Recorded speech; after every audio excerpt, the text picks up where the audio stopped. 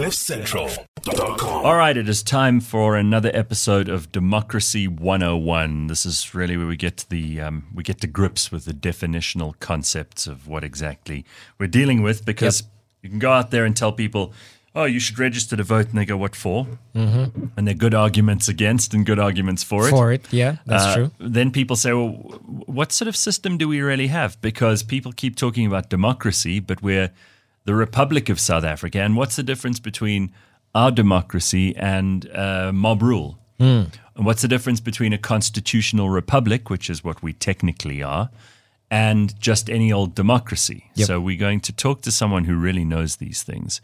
And Jack and I decided to call on the very busy Mark Oppenheimer, who managed to find time for us today. So, Mark, really good to see you. How are you? Yeah, fantastic. Always lovely to be here. And you are very busy. You've been in very, very exciting and interesting cases lately. And you're the guy who can help us figure out these technical definitions for starters. And then we can get into some of the philosophy, because I think it's fascinating for people to understand and to know where these forms of government and these systems of government come from.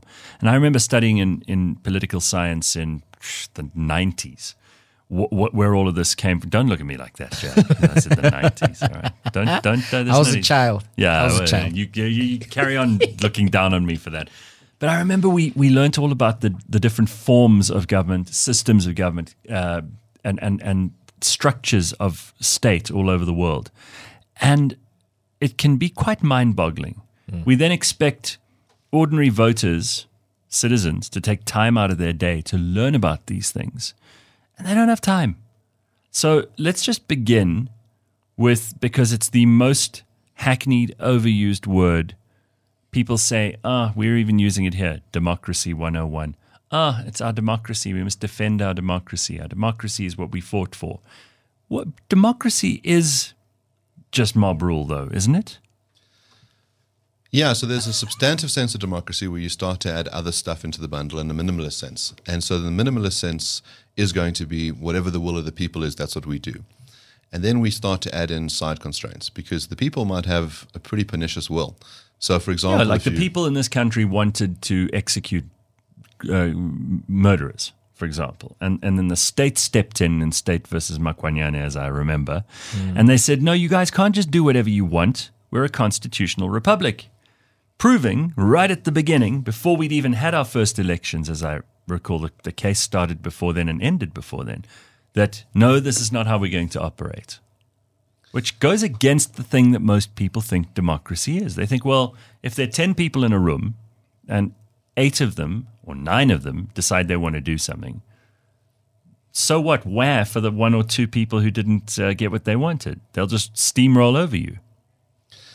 Yeah, so it's called the counter-majoritarian dilemma. So the idea is, what if the mob wants something pernicious, like executing people? So, and how do we protect minority groups that might be very unpopular? Well, we entrench rights. So the idea is that those things are a check on the will of the majority. So democracies don't necessarily have to have checks. You could, for example, just say, everybody put your hands up, and whoever wins, wins, and we'll do whatever they say. So if the idea is, well, we don't really like gays and Jews and Muslims in our society, who wants to vote for their execution? Okay, we've got enough numbers. Kill them. Yeah, kill them. So that's why you need some kind of restraint on democracy. Also, how you get there. So if you think about Athens, or you think about a town hall where you could actually ask people what their view is, that's very unwieldy in a society of 60 million people. So you can have different forms of democracy, right? So in the original instance, and Jack, you'll know that this came from, the reason to have this show and to have Mark in here, came from the fact that you and Duma on a show that you did, were asking people, what do you think democracy means? And everyone had a different definition. Despite the fact that you can now Google these things, everyone had a different definition. So let's go into where it comes from and look at the etymology of the word, and then look at ancient Greece, which is the origin, and how it used to work then, and why, as you say, with the numbers of people we have now, it's impossible to make a practical go of classical democracy. Yeah, so demos from the Greek, meaning the people, and so rule by the people. Kratos. So you have these wonderful different thought experiments in Plato's Republic, where he says, what are the different kinds of governmental system we could have? And he has a a really strong takedown of democracy.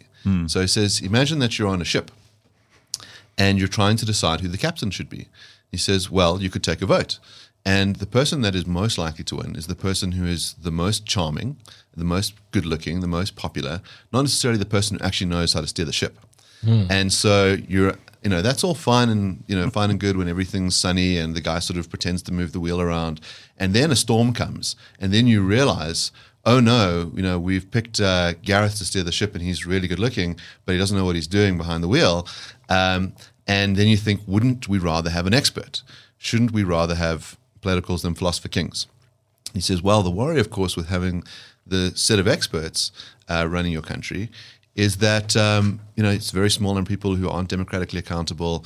Maybe they're going to take all the money. Maybe they're going to abuse their power. So he says, well, I've got a really good solution. We'll ensure that the philosopher kings have almost no wealth at all. They'll be trained from a very young age to kind of lead or steer lives. They'll get the best kinds of wisdom, and they will really care about the people. And there is a sense in which Plato's idea of the philosopher kings lives on. So you might think it lives on in the judiciary. So judges don't earn a packet of money. They really care about truth and justice and things like that. And they're this check on the will of the people, like you mentioned in Motlanthe, where the judges say, we don't care that the people want to execute people. We have a constitutional right to life. We're not doing it. And so we're going to use the philosopher king's wisdom. All right, but Plato almost read the future.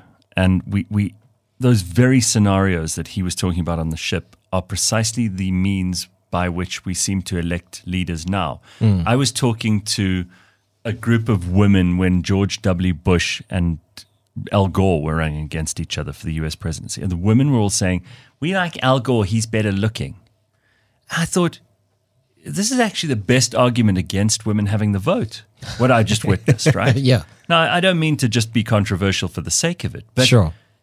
Does everybody deserve a vote? I know that's what we fought for in South Africa, is everyone gets a vote, one man, one vote. Freedom meant that. The franchise was the ultimate goal there. But it seems that it hasn't made us happier. Why is that? Yes. So I suppose one of the things you've got to ask yourself is a system of government aimed towards maximizing happiness? What is the purpose of your government? One thing you might take the view of is that governments have been behind so much suffering in the world. If you think about how many people have died at the hands of government, especially the ones that claim to be there for the people. So if you think about, communism is a system which is built around this idea of everybody should share and, everybody's going to be in this together. And that's a system which has led to the deaths of 100 million people. Jesus. So you might think that it is better to have a lot less government. There's this classical Republican idea of limited government, that only those core functions where it's necessary to have the state involved, like your police force, like your judiciary, like your roads, maybe that stuff should be done by the government. But other areas, government does very badly, very crookedly. And so you might want a lot less room for that kind of stuff. You might say that the idea of direct democracy is a good idea on a small scale level. And so you can imagine small communities making decisions for themselves. There's this idea that we must impose everyone's will on everyone all the time, and that's generally going to make people unhappy, as opposed to allowing them to self-determine. How would you suggest we would go about attaining such a thing? Like, would it be in our best interest to try get communities to come up with their own constitution in a sense, and then look at it as a federal kind of thing where everyone kind of does their own thing, but we have a guiding principle on how to treat one another? Would that be a better solution? Don't we already have some of that to some degree? Obviously, we can't make national laws. Sure. But I mean, if you look at body corporates and estates and, cluster housing, these people have an agreement. This is how everyone will behave. There's some sort of enforcement of these things, whether they're right or wrong. It can lead to all kinds of trouble, obviously, just like the national laws can. But isn't that's already happening, but it doesn't necessarily make for a political society? Well, I run this philosophy discussion show called Brain in the Vat, and we had on a guy called Mike Humer, who's an anarchist. And he says, let's take that body corporate model, which is entirely private. So he says everything inside that society is private. The state has nothing to do with it. They build the roads, they maintain the security, everybody pays in their levies. If you don't pay, we evict you. Okay, and then you become part of someone else's society. And he says, that's how everything should look. So, and in some senses, that is what it looks like for a lot of South Africans. So I mentioned some things that the state does. It also does other things like schooling and education. My bet is that you don't use the public sector, use the private versions of those things because they're much better. You don't want to die in a government hospital, and you don't want your kid being indoctrinated in a public school or not getting an education at all, or not having their teacher be there for 3 years of their 12-year education. So you pay someone private to do it. Yes. And you have some of the best private resources in the world in South Africa. So in some senses, we are living that anarchist dream already. There's just this parallel public state. And it's shrinking because of Which, by the way, you incompetence. don't have the option of not paying for. Yes. Because yes. they will take your money at gunpoint. Yes. So in other words, the state has this monopoly on violence in a particular way, which is that it's all fun and games and we love you until you stop contributing towards keeping us going, in which case we'll put you in a jail cell at the barrel of a gun. Sounds fair, right? Not by my estimation. Okay, so going back to the beginning of this conversation, we talk about democracy, the will of the people, government by the people. That's one system. What are the differences between a republic and the setup of a republic and the setup of a democracy? As it might have been in the beginning, the origins, and where it is today. Yes. So I suppose there's a sense in which you have these additional safeguards against this democratic will in a republic. You might conceive of your representatives differently as well. So you can imagine this direct democracy, which we say could work at a small level and does work very well in body corporates, just doesn't work at a national level. You could have referendums on things. You could. Al Gore had thought of. It's the early days of the internet. Bill Clinton had said the first presidential email like 4 years before when he was running for office, and he said, "We'll just run everything on the internet. We'll just have all these polls." It's not what's happened. Instead, you have these representatives. And if you think about America, you've got two different houses, and we have it in South Africa as well, although it plays no role at all. So you have people representing congressional districts, so small areas, and so you care about what your constituency says, and you're there for a very short period of time. So you're in Congress for 2 years, continual election cycles. Or you're in the Senate, where there's only 100 senators, and there you represent your state. So you've got this other kind of interest at play. And both of those places are generating federal laws. So America really is federal in a sense that you have laws for the nation, laws for particular states, and then let's say laws in your city. So, and that can include different levels of tax as well. So if you go to New York, things are so expensive because city tax, state tax, federal tax. Whereas you go to Texas, things are a lot cheaper because they did away with a lot of that. But you have this room for autonomy in a system like that where you can say, we just want a different lifestyle where we live. We don't want to live in the way that New Yorkers live when we live in Oklahoma. Our needs are different. There is also a sense in which they have a system where no matter how big your state is, you only get 2 senators. So, you could be in Wyoming, which is underpopulated, or you could be in California, which is the most populous state in America, and you each get 2 senators. But you're going to get a lot more congressmen. And then you have this electoral college system for determining the president. So there's a sort of check system in place to ensure that it's not just one man, one vote that's determining who's in power. Is this to look after the interests of minorities? Is this to keep things fairer? Well, arguably you run into some problems with that. So in some senses, it's to protect rural areas because they're less dense than cities, and so it has an effect of protecting that. You have notorious gerrymandering in the states.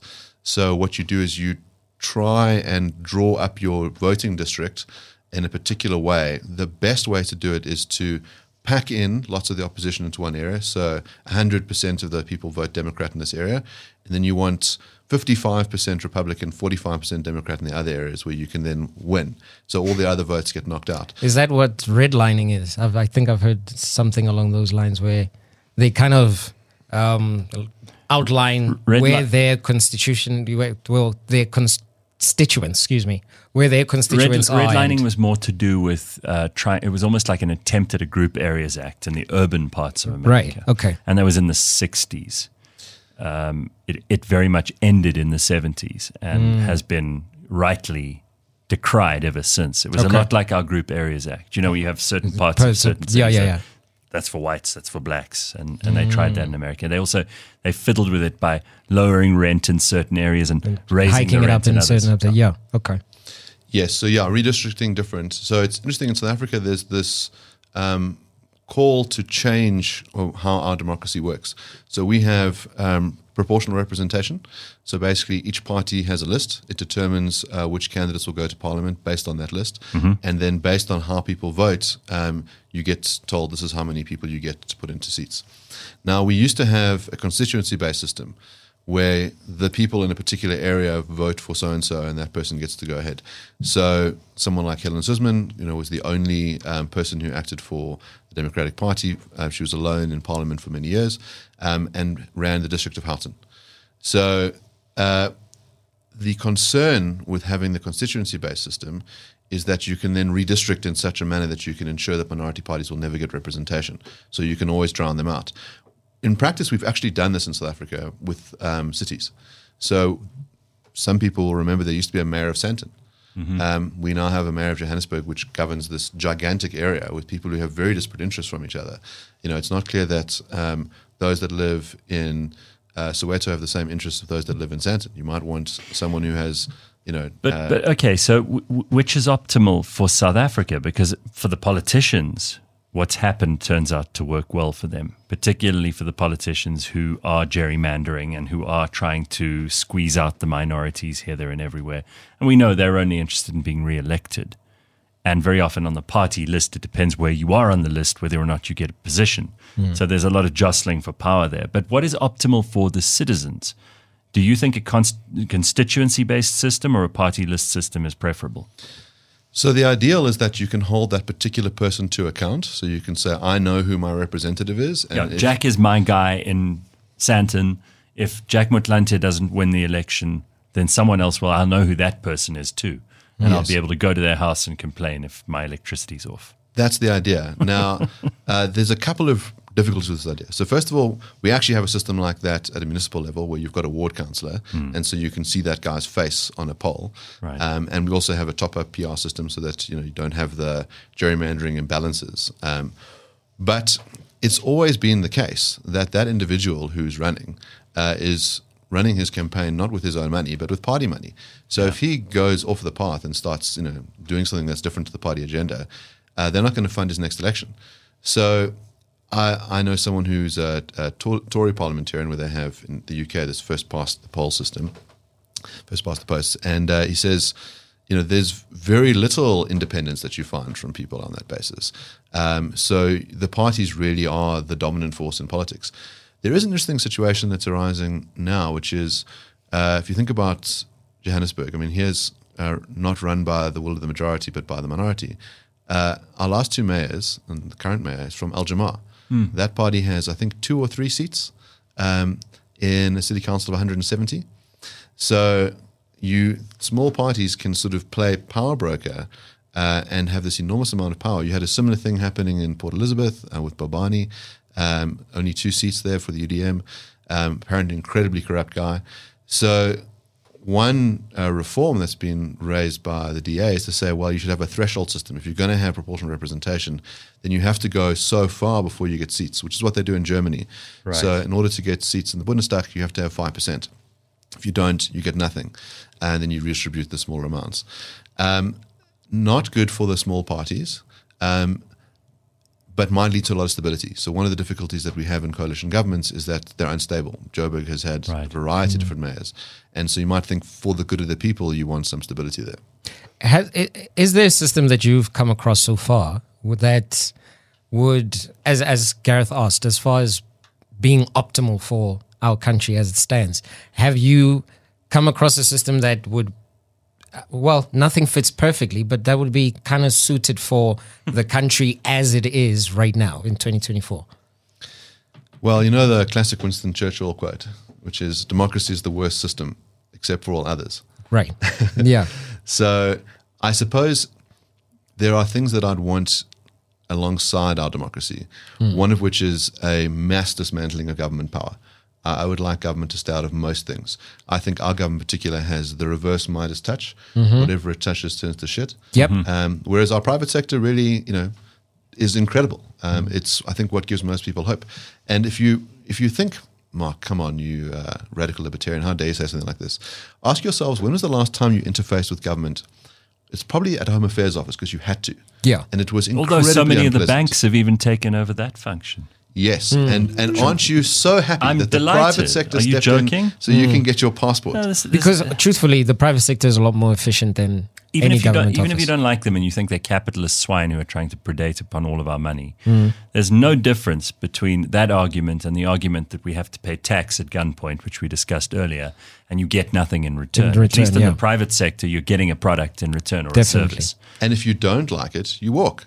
So if you think about it, if you say they can't force you to use their It's product. a choice, yeah. Imagine that instead of having the variety of different cell providers we had, you just had government telephones. Okay? Yeah. We would still be on 2G. It would cost an absolute Sounds fortune. so bad. Government Think about telecom. Just think about how no one uses that service anymore. They go, the private sector is amazing. There's some competition. Unfortunately, this is still a regulated sector by the state, so there are only so many providers around. But you've got this variety. If you don't like MTN, you go, I'm going to go to Vodacom, which means there's competition, which means there's good pricing. Think about if South African government was, instead of allowing a variety of people to make cell phones, they were like, we're going to make a South African cell phone. How terrible it would be. And think how cell phone prices have crashed over time. My domestic worker can have a 5-star phone for almost no money. And she can start a side business because of that. You're right. Capitalists aren't doing it for the good of the people. They're doing it out of self-interest, but it happens to be incredibly good for everyone else. And that's an honest motive. Whereas the people who pretend to care about you and promise you the world and Don't get your actually vote, give a shit, yeah. and then they disappear. So, all right, to go back to the definitional stuff, and I'm sorry if I'm being boring here, but I watched a clip the other day about how the U.S. Constitution was drafted and how the biggest concern of the founding fathers of the U.S. When they managed to gain independence from Britain and during the period just before when they were drafting the Bill of Rights. And part of their worry was democracy. It wasn't that they were worried about autocracy and King George. It was that they were worried that the country they were establishing would be mob ruled. So most of the checks and balances in the U.S. Constitution are there because of that fear. Is that the same for our Constitution? When they drafted at Cadessa, the South African Constitution, which we know is the supreme law of the land, we are a constitutional republic by definition. What does that mean for us, and what were their biggest concerns when they drafted that? It's very interesting. I mean, I think South Africa comes out of a time of an oligopoly. So you had a very small group of people running the country. You had most people disenfranchised of the vote, done in a racialized manner. And so there's a sense in which this is unjust. This is not sustainable, because if we don't change the system, we're going to have a bloody revolution. And so we have to have some level of compromise. And we're wary about state power because we've seen it abused by the National Party during apartheid. And so you want some checks on government. So we do follow, to some extent, the classic model of having, 3 different branches. So you've got, your president in the executive, you've got your legislator whose role is to sort of draft the legislation, and then you've got your judiciary who are interpreting it. And I think often I take it for granted that everybody knows that, and then I realize, when I talk about my cases, people often think about judges as if they were legislatures. So they think it's the judge's job to tell us what the law should be. And this is an ongoing debate in America. For example, activist judges who do try to make law. They try to interpret law, but then they also try to change law. They have a progressive slant or they have a conservative slant, and they're really just meant to interpret it. Not their job to make and write law. Yeah, I mean, the best example of this is Roe versus Wade and it being overturned in the Dobbs case. So that's the famous abortion case. Yes. And so what you have in that original case is the judges say, we think that there is a constitutional right to abortion founded in the right to privacy. Okay, now the American Constitution doesn't have a right to privacy in it. The right to privacy was found in a prior case, which is in what they call the enumerations clause. So the idea that when states states had certain rights, individuals had certain rights before the Constitution came into place, and that the Bill of Rights wouldn't limit those rights. So the one view is to say, well, we think there was this hidden right sitting around. And on that basis, we're going to prohibit the federal government from, we're going to prohibit the federal government and all states from instituting abortion bans. And then they went and drafted particular rules. So they said, if you want to have abortions, these are the weeks. This is based on a trimester system. And so they really drafted rules. And what you had then was 49 years of immense tension in America, where it suddenly became the number one job of anybody who was anti-abortion to say we need to change the composition of the bench. So every Republican candidate would say, I'm going to appoint judges who are pro-life. Okay, and eventually it became a massive preoccupation. Massive. Still is. Yes. Well, now what's interesting is so Dobbs comes in, and that court 6-3 says Roe versus Wade was wrongly decided. We don't think that the Constitution says anything on this. It's just silent on it, which means this is actually a question for the demos. The people must decide what the rules are on abortion. So they'll say there's two clear interests here. There's, in other words, a woman's right to bodily autonomy, and there's the interests of this developing fetus. And so let the people decide. It's a contested thing. Not everyone agrees on this, religiously, philosophically. So let them decide. So they don't ban abortion, which is how the press sort of dealt with it. They basically say, we're removing the prior rule, and every state can make its own rule. And what's happened is that you've had democracy in action. You've had a whole bunch of people vote on it. And surprise, surprise, what have they done? In the votes on their constitution, they've said, we want to entrench a right to abortion in our states. Oh, my God. So people could make that decision themselves. Also, the federal government, if it gets the numbers, could make a federal law using the will of the people to say there is federal protection of abortion. It could go the other way. You could have a variety. So in Texas, for example, they've produced legislation which says you can't get an abortion after 6 weeks. In other states, you can get an abortion up until birth. So you've got this variety. If you don't like living in one area, you can move in the other area. But Mark, it's not just the role of government to make laws and to enforce the laws or to interpret the laws, the three branches that you've spoken about now. Our law is the Constitution, and it also creates the structures of government. So we have Chapter 11 institutions, Chapter 9 institutions. We have various things, various creations that are there to also protect and conserve democracy and look after the rights of minorities and make sure that there's at least a modicum of fairness and checks and balances happening. Do you think in South Africa there are sufficient checks on things like the executive? Because people have started to just expect that the president can rule by fiat. And in many cases all over the world, you see executive authority being abused like this. Is our Constitution able to prevent that kind of abuse here? I'm going to take you back in time a couple of years to a very dark time in humanity's history, back to 2020, where basically overnight, whatever your country's constitution said didn't matter. States said you can't leave your house, you can't run your business. For the sake of your safety, we are running things in an autocratic way. And people just fell down like sheep. Largely. Interesting enough, I was involved in a lot of anti-lockdown litigation at the time, and pushed back some of the absolutely crazy things that were done by executive fiat. Thank you. I've never been able to say that, but thank you for that. I mean, one of the craziest ones I always thought was that there was a ban on e-commerce, like early on, like 3 weeks in. And so the idea was, we're going to shut down all the brick and mortar stores, so it'd be unfair to allow other people to trade online. So they're not allowed to trade online either. And so we wrote to the DTI and said, you do realize that some of those brick and mortar stores would be able to continue surviving by being able to sell online, right? And all those people who work for them wouldn't be rendered starving and homeless. Oh, okay, fine, we'll change our decision.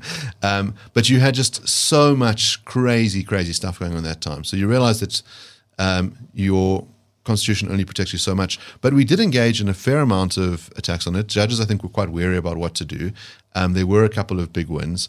And when I kind of put my head above the parapet, I realized that South Africa was kind of unique on this front, that a lot of countries just took it, that there wasn't much pushback.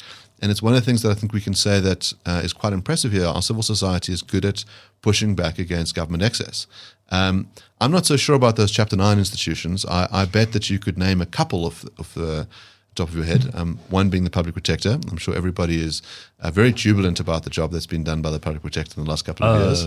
Fantastic. I mean, it was great for a little while there while they were standing up to the government instead of against the people. Yes. But I think, for the most part, the majority of us didn't know what the public protector was or who that person was up until Jacob Zuma and the fire pool. And, yes. Can you name 3 other cases that the off the top of my head? Nope. No, right. Nope. So in other words, all of us go, yeah, the Nkandla case, that was great. Now, I had the pleasure of interviewing the advocates who were involved in that case, and I got to interview Tilly Monansela about it. One of the things I said to them at the time, and I did it in Cliff Central Studios, which was great, I said, there's this little worry that it was always the view that the public protector gave these advisory opinions and they weren't binding. This is what made that office different. And the Constitutional Court changes that because Jacob Zuma is a bad man and we should whack him. Is there any worry that we now invest this office with this enormous amount of power that could be abused? I mean, Tuli's about to exit. And the view is, yeah, I guess that might be a concern. But don't worry, we'll deal with that when it comes. There's always an administrative review. And so what happens, of course, is that you invest this office in an enormous amount of power. And, of course, you have a fight to say who gets to wield the power. So Busisiwe gets in there. She's now an EFF MP.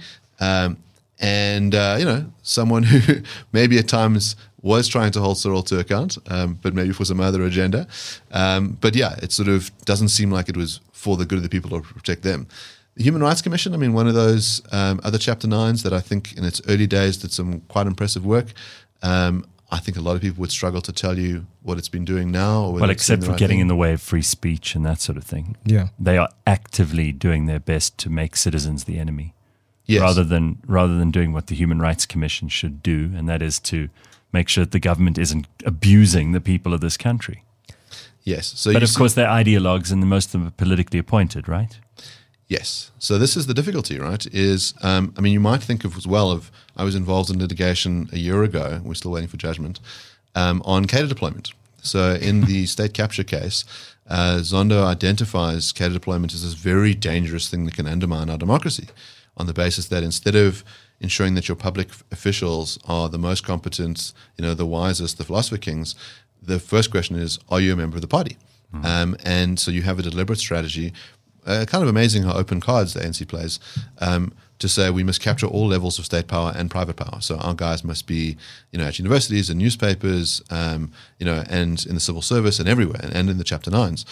And so Zondo quickly points out you've got a dual loyalty. On the one hand, it's do whatever the party wants, okay, and the other one is do the things I'm supposed to do in my job. And he says the party inevitably triumphs, and he says that's how we're eroding democracy. So the DA brought some litigation. AfriForum went in to back them up to say you must declare this cadre deployment policy unconstitutional and stop the ANC from using it. We'll see what the court decides on that front.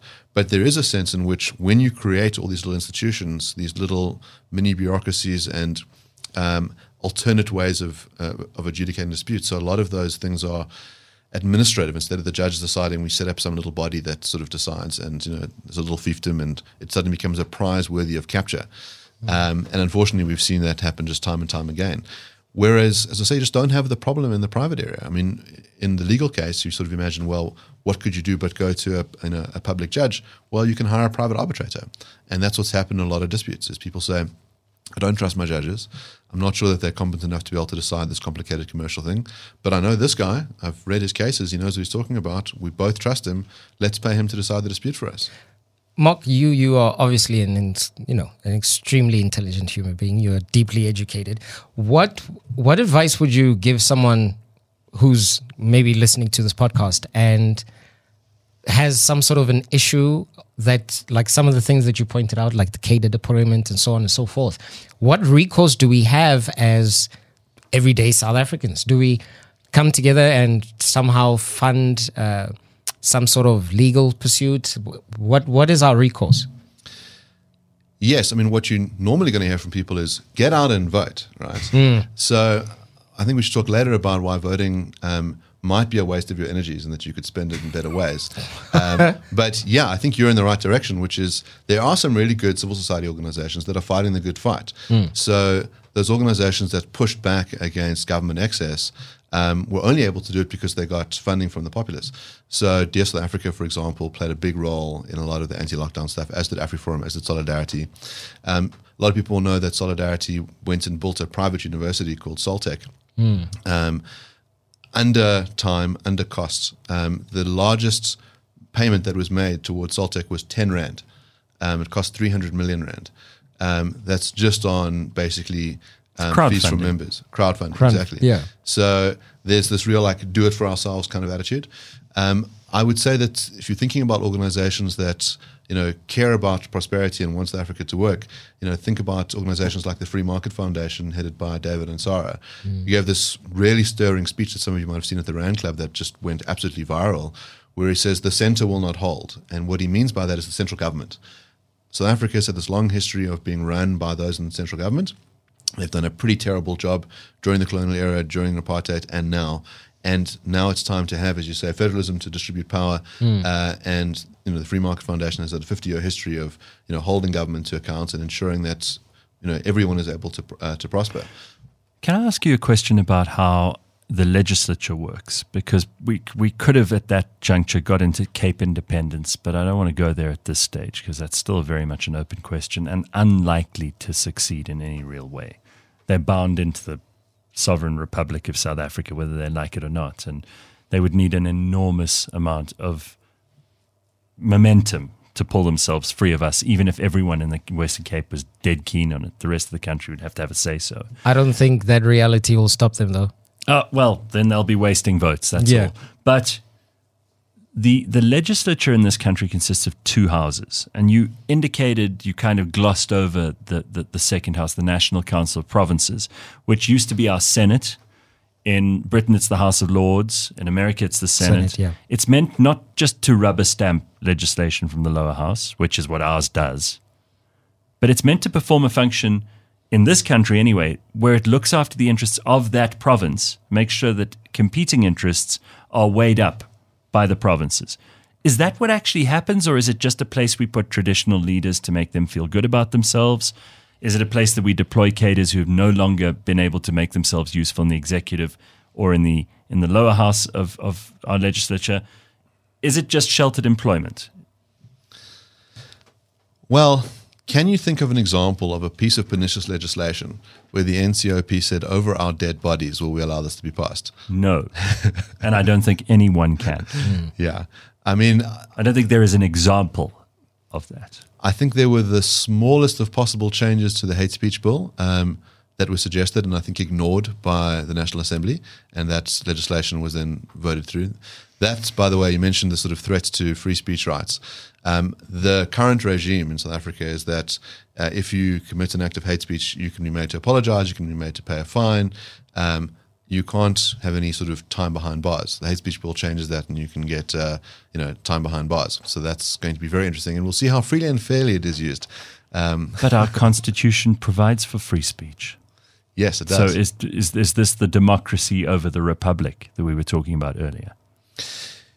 Yes, and so it's one of those things where you hope that judges are able to play a role. But this needs to then go to court. Yeah, and I think the only way we'll know is once it's tested in the courts. Yes, I mean there's an interesting thing. So I ran this other show called Constitutional Landmarks, where I went and interviewed judges who were involved in the big constitutional court cases, and the council appeared for them.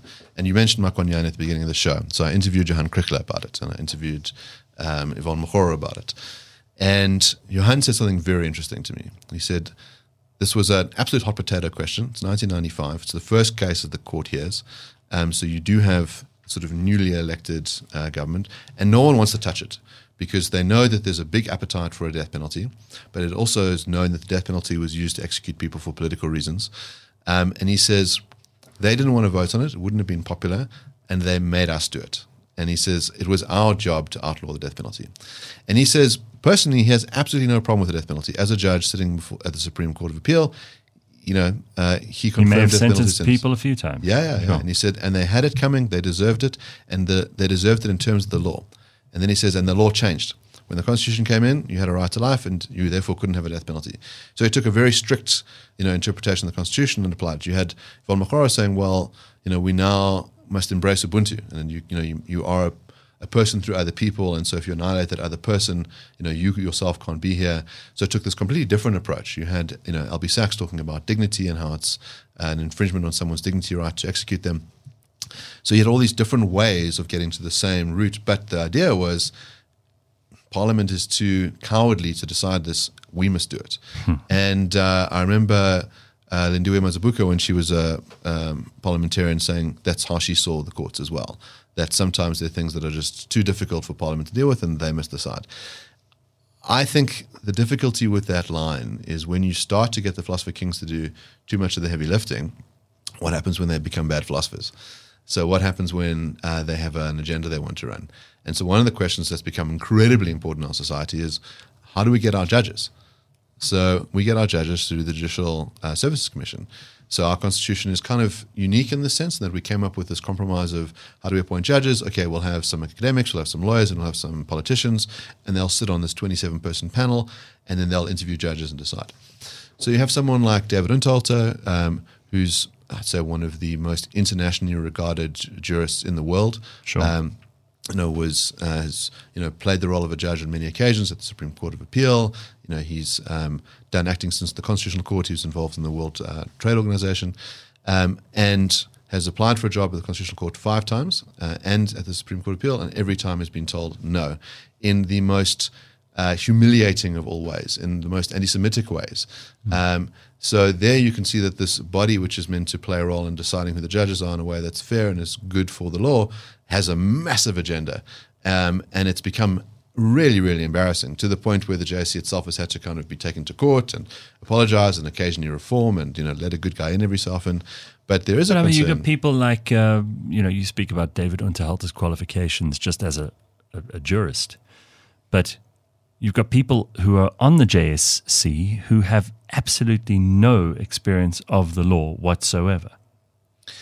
You also have people who have a very interesting direct experience of the law. So someone like Julius Malema sits on the JSC. I think he's the longest standing member. He's been there for 10 years and has had direct experience of the law in that he's involved in a lot of litigation. And when Motlanthe was applying for an elevation from the High Court to the Supreme Court of Appeal, Julius Malema said to him, "Why should I give you this promotion after what you did to me in our litigation?" And so there was a dispute between Malema and Trevor Manuel. Motlanthe held that Malema had to pay R500,000 in defamation damages, awarded it in favor of Trevor Manuel. And so, Malema says the quiet part out loud, which is, you're not getting this job because of what you did to me. So here there's a clear conflict of interest. Parliament then says to him, listen, this is very unparliamentary, you should apologize. What does Julius do? He takes it to court and he wins. So there's a sense in which the judiciary has become another object for capture. And the idea is get our guys in there, help them to support our agenda. I must say that, among my colleagues, we've become more and more despairing. I was at a News 24 conference recently, and the journalist said, we're very worried about South Africa. Everything's just in a terrible state of affairs. The government's corrupt and everything's bad. And but there's 2 things that give us hope. The one is, our press is just world class and our judiciary is world class. And I bumped into someone who I won't name, who's a doyen of the media. And I said, how's the free press going? He says, it's pretty fucking bad, Mark. It's pretty fucking bad. He says, I'm sure there's journalists who are taking bribes. They're not independent. There's juniorization in the newsrooms. People like IOL, Iqbal Serve. Yeah. That's hardly, it's compromised in some. And of course, we also know that the big media houses are controlled by people who absolutely have an agenda and are politically involved.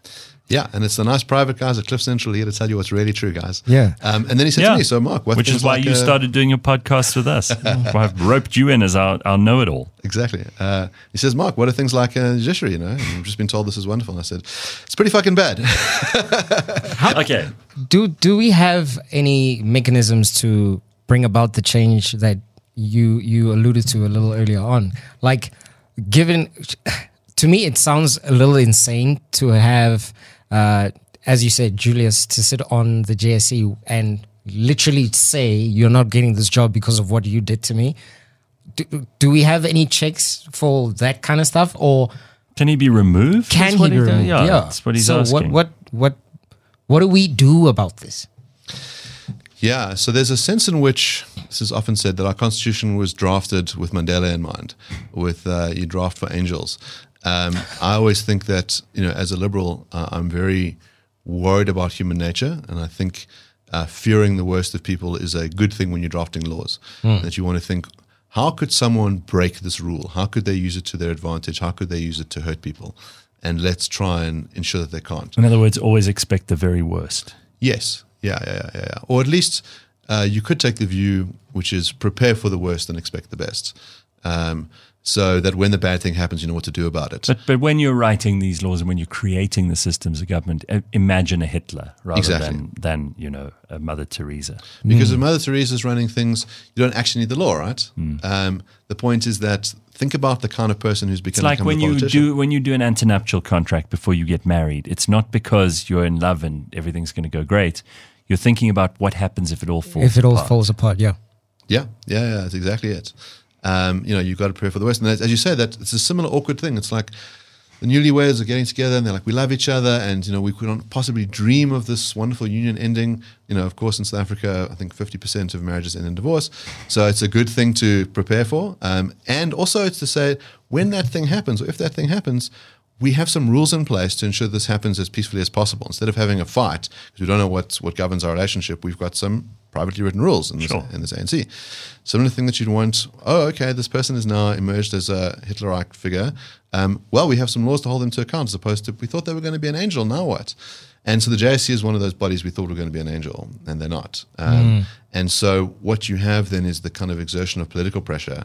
So because you've got different bodies that are appointing those figures, you've had a capturing over time. So Dali Mpofu could wear two hats. So he could be, highly ranked within the EFF, but he wasn't appointed by the EFF to sit there. He was appointed by the Bar Council, the General Council of the Bar. Okay, so in other words, the expert lawyers got lobbied internally to say you should pick Dali, and eventually, at some points, Advocates for Transformation, who the body who kind of pushed that, got so embarrassed by Dali's antics that they said we're going to withdraw support and someone else will go there.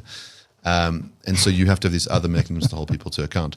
But the worry is that what happens when things get so bad that there's no legal mechanism to hold people to account? It's bloodshed. It's the people, getting so upset. And I think about the footage I saw in Sri Lanka. So there you don't even go that far back. Just look at what's happening in Ecuador right now. They literally had criminals storm the TV stations. They've taken the president out. It doesn't take a lot. It's just a small minority of really, really angry people to cause absolute chaos. Yeah, sure.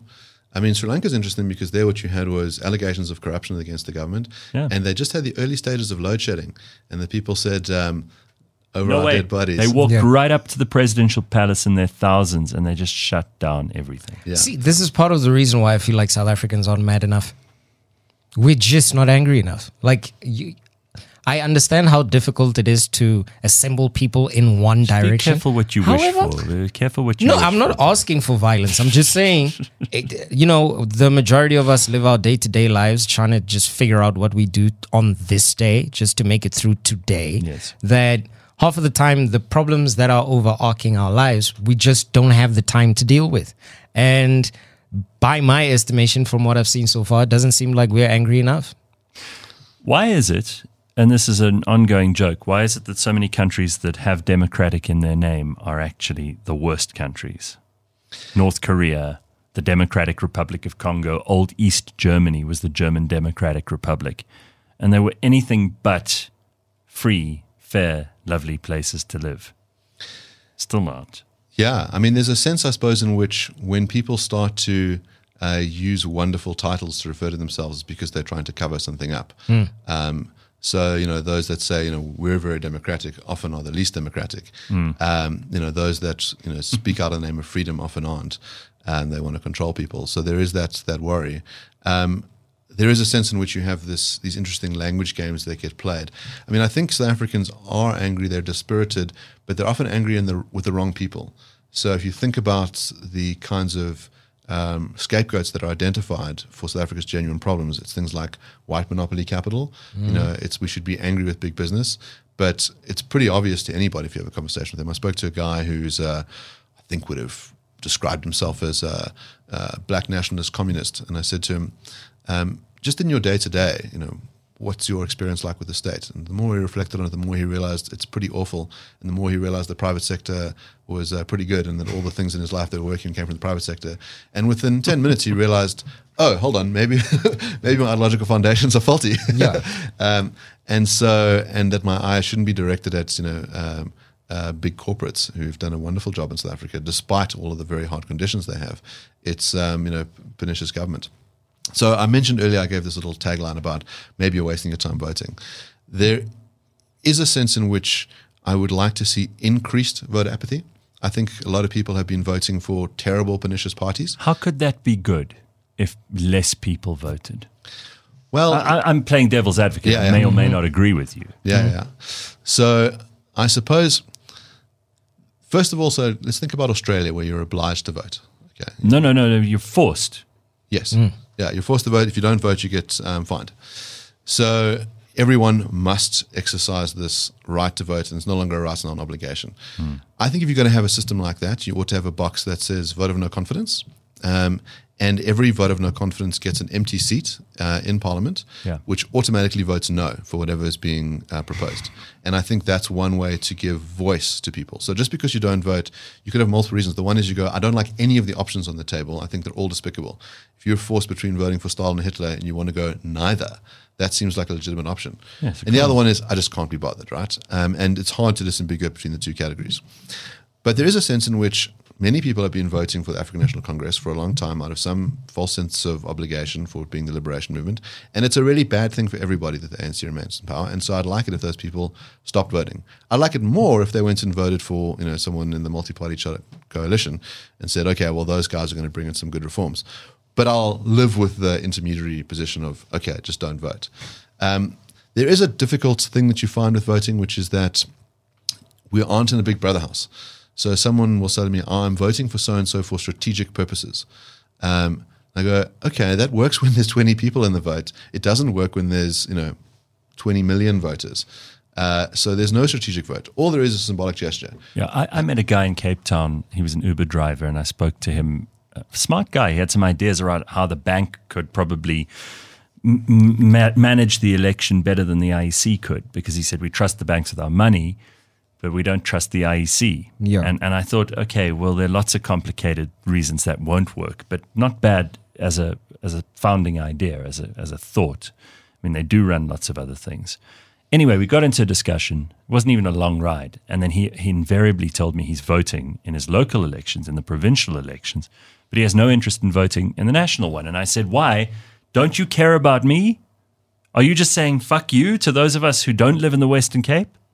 And he said, you made me feel bad now. I think I'll have to. I said, you're going to the polls anyway. Doesn't it make sense for you to vote for the party you would vote for provincially at a national level? Yeah. But he's trying to be nuanced, I suppose. He's trying to be different and interesting and thoughtful.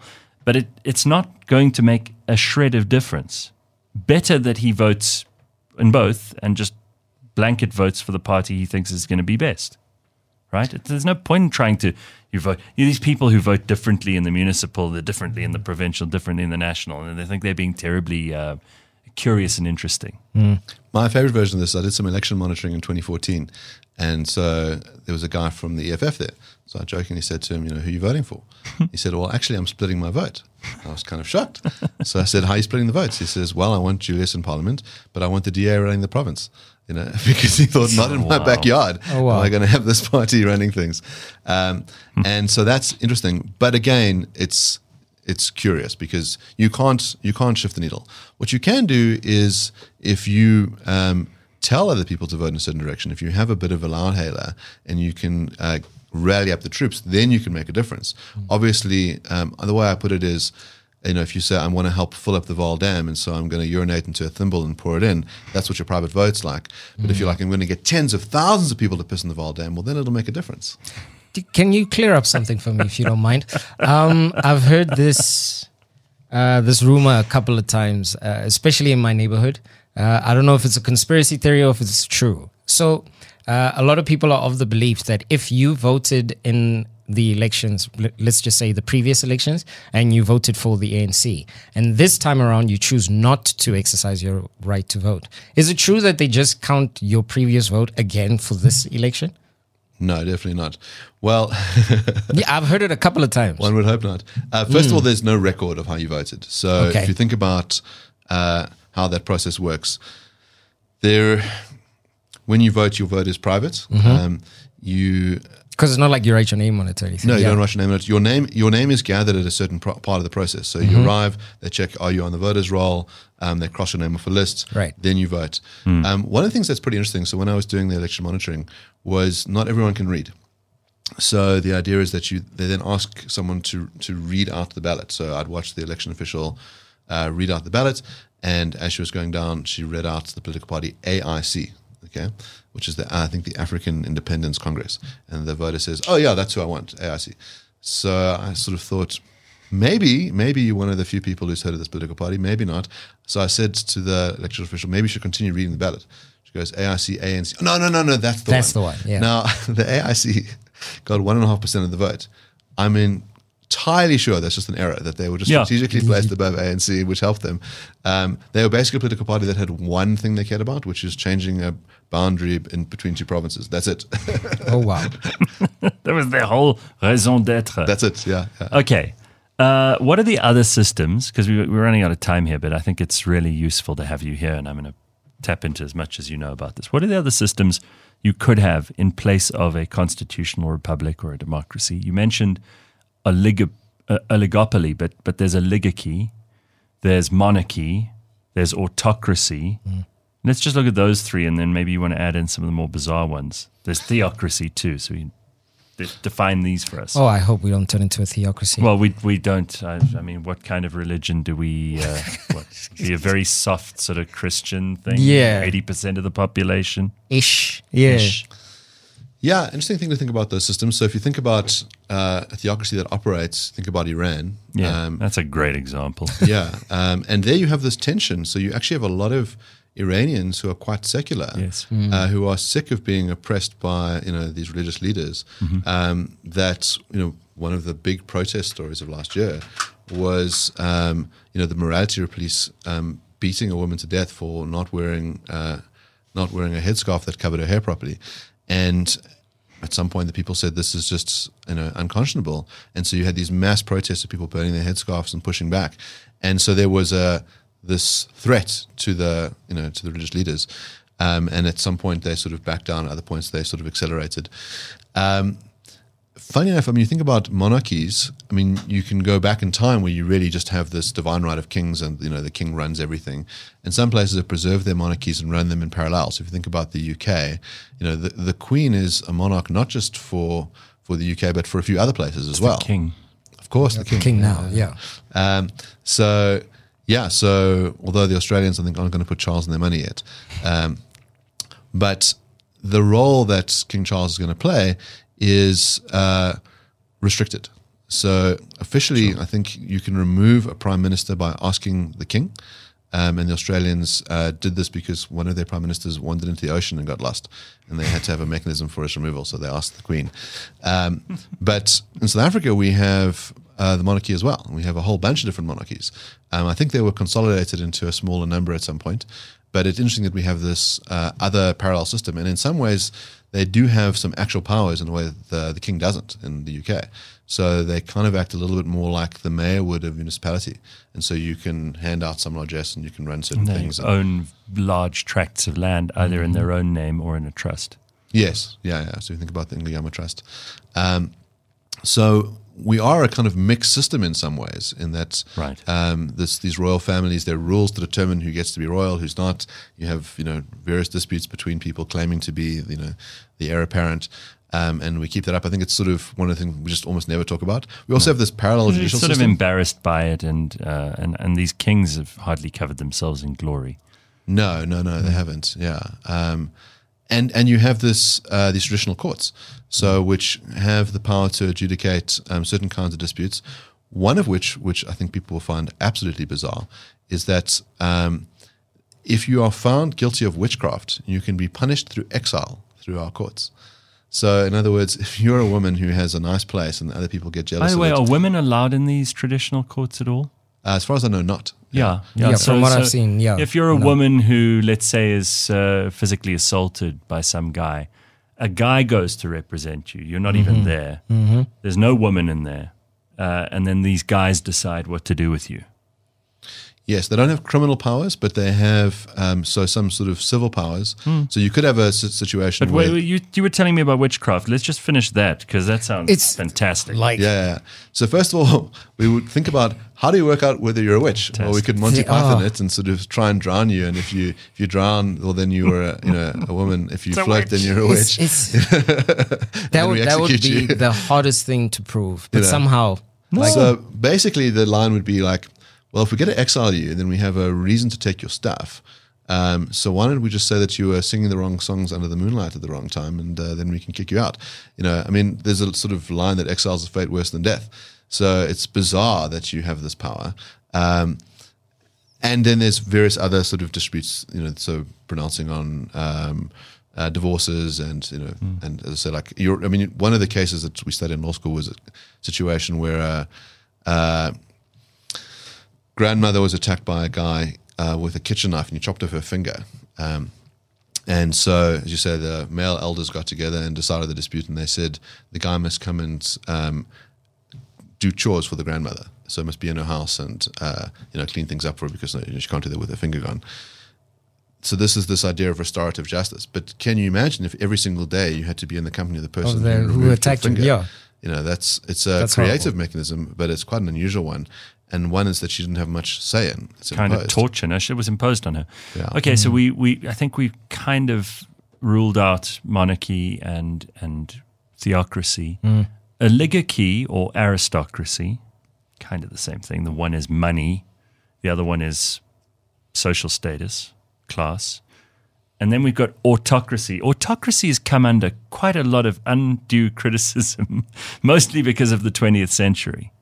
But autocracy was considered a respectable form of government for a very long time and is in many parts of the world and always has been.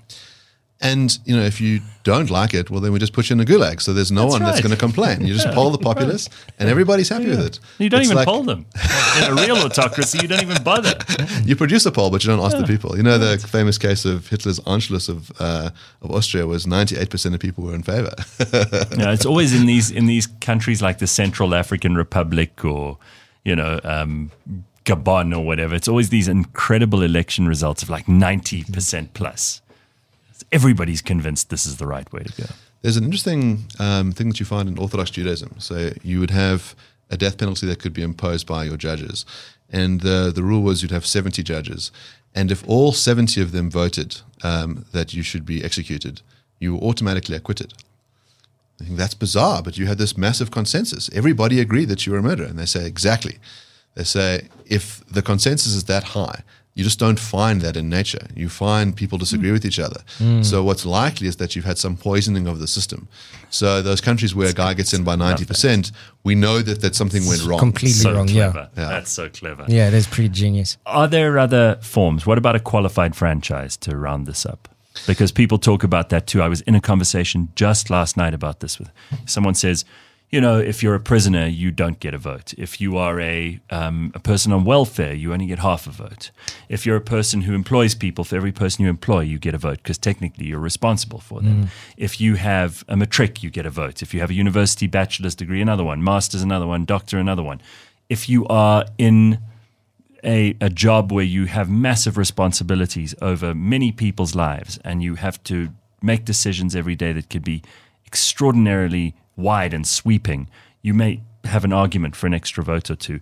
People wouldn't go for that, though, because the foundation of our democracy in this country, anyway, is that every person is equal to every other person. One man, one vote. Under the law. I'll say a couple of interesting things about it. One is, which is, in South Africa, we've had qualified franchises in different ways. So before apartheid, you had proof that you own property in order to vote. Sure. And so in the Cape Province, there were coloured people who could vote because they were property owners. And then, of course, during apartheid, you had a racialized franchise, which is entirely arbitrary. So you prevent people from voting based on their melanin levels. Yeah, some people were slightly darker colored people. Some people were slightly lighter black people. And some slipped through the cracks and did somersaults. Some interesting things on this front. It's worth sort of pausing here for a second, which is that, as you say, we had the system of racial classification. Yeah. And you could apply to an administrator to have your race changed. And every year it would be published, and Henderson doesn't make a big deal about this, to kind of destabilize the idea of race as being a real thing. So, but how many people change from colored to white or from black to Indian? And there's strange ways in which you could become Indian. I could become Indian during apartheid by marrying an Indian woman. She wouldn't have become white by marrying me. So all these strange things. But why bring this up in a way that's so strange? Give you another idea of a democracy. The Legal Practice Council has a democratic system in place to decide who will sit on the council. Okay, and the system that they had in place was to have racial set-asides, very similar to our tricameral parliament, where you had different chambers for different racial groups. So there must be one white woman, one black woman, one white man, one black man. Okay, so sounds like quotas. Sounds like quotas, which are illegal, and sounds like a racialized democracy. So I took the view as soon as this rule was introduced, which is we live in a society where we respect the idea of one man, one vote, and you should just respect that. Whatever the outcome is of the vote, that's where it goes. If everyone winds up being a black woman, so be it. Now, of course, what happened in practice was that the person who was disenfranchised was a black woman, Mayosi. So she was a very well-respected advocate at the Cape. She was told that, I'm sorry, we already have one of you people, so you're out.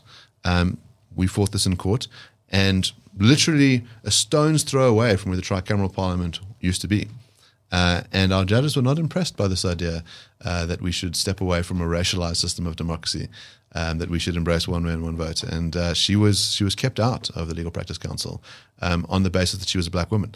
An astounding thing to think of in the New South Africa. Yeah, it's crazy. Unbelievable. There is one other fun little system that's worth thinking about. It's called epistocracy, which is also a form of a qualified franchise. But the idea is this. When you go into the ballot box, you answer a general knowledge quiz. Okay. If you know the basic things about the world and your society. Let's say it could be about civics. So let's say it could be, what is who's the president? How many houses of Parliament do we have? How many houses in Parliament do we have? What is the Supreme Court? Branches of government. You could have it like that. You could have it on. You could have it on just how educated are you as a person. So you could think about.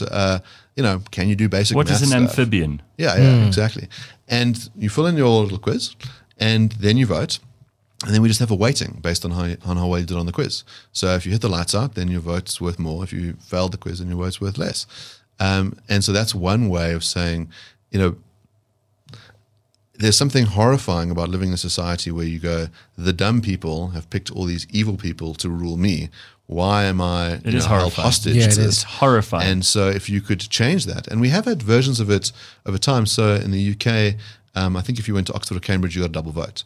And the idea was you're meant to be an excellent person. I'm not so sure if we should give university students extra votes given all the outlandish things they believe. I always think there's a difference between being credentialed and educated, and I'm glad that you called me educated, not credentialed, because I often think people who have PhDs, that's a signifier of something deeply broken. You've got to be so credentialed to say something so stupid. Yeah, completely. Well, we've got to leave it there, unfortunately, but I could talk to you about this, and I'm sure you could too, Jack, for hours. I've learned so much already. Certainly, I hope that we have a modicum of education when we go to the polls this year, and I hope that we can see some differences come about, because elections do change things. That's why they're so hard won and hard contested. So thank you, Mark. I appreciate your time. Mark Oppenheimer, and we'll see you again soon. Democracy 101. Thanks, everybody. CliffCentral.com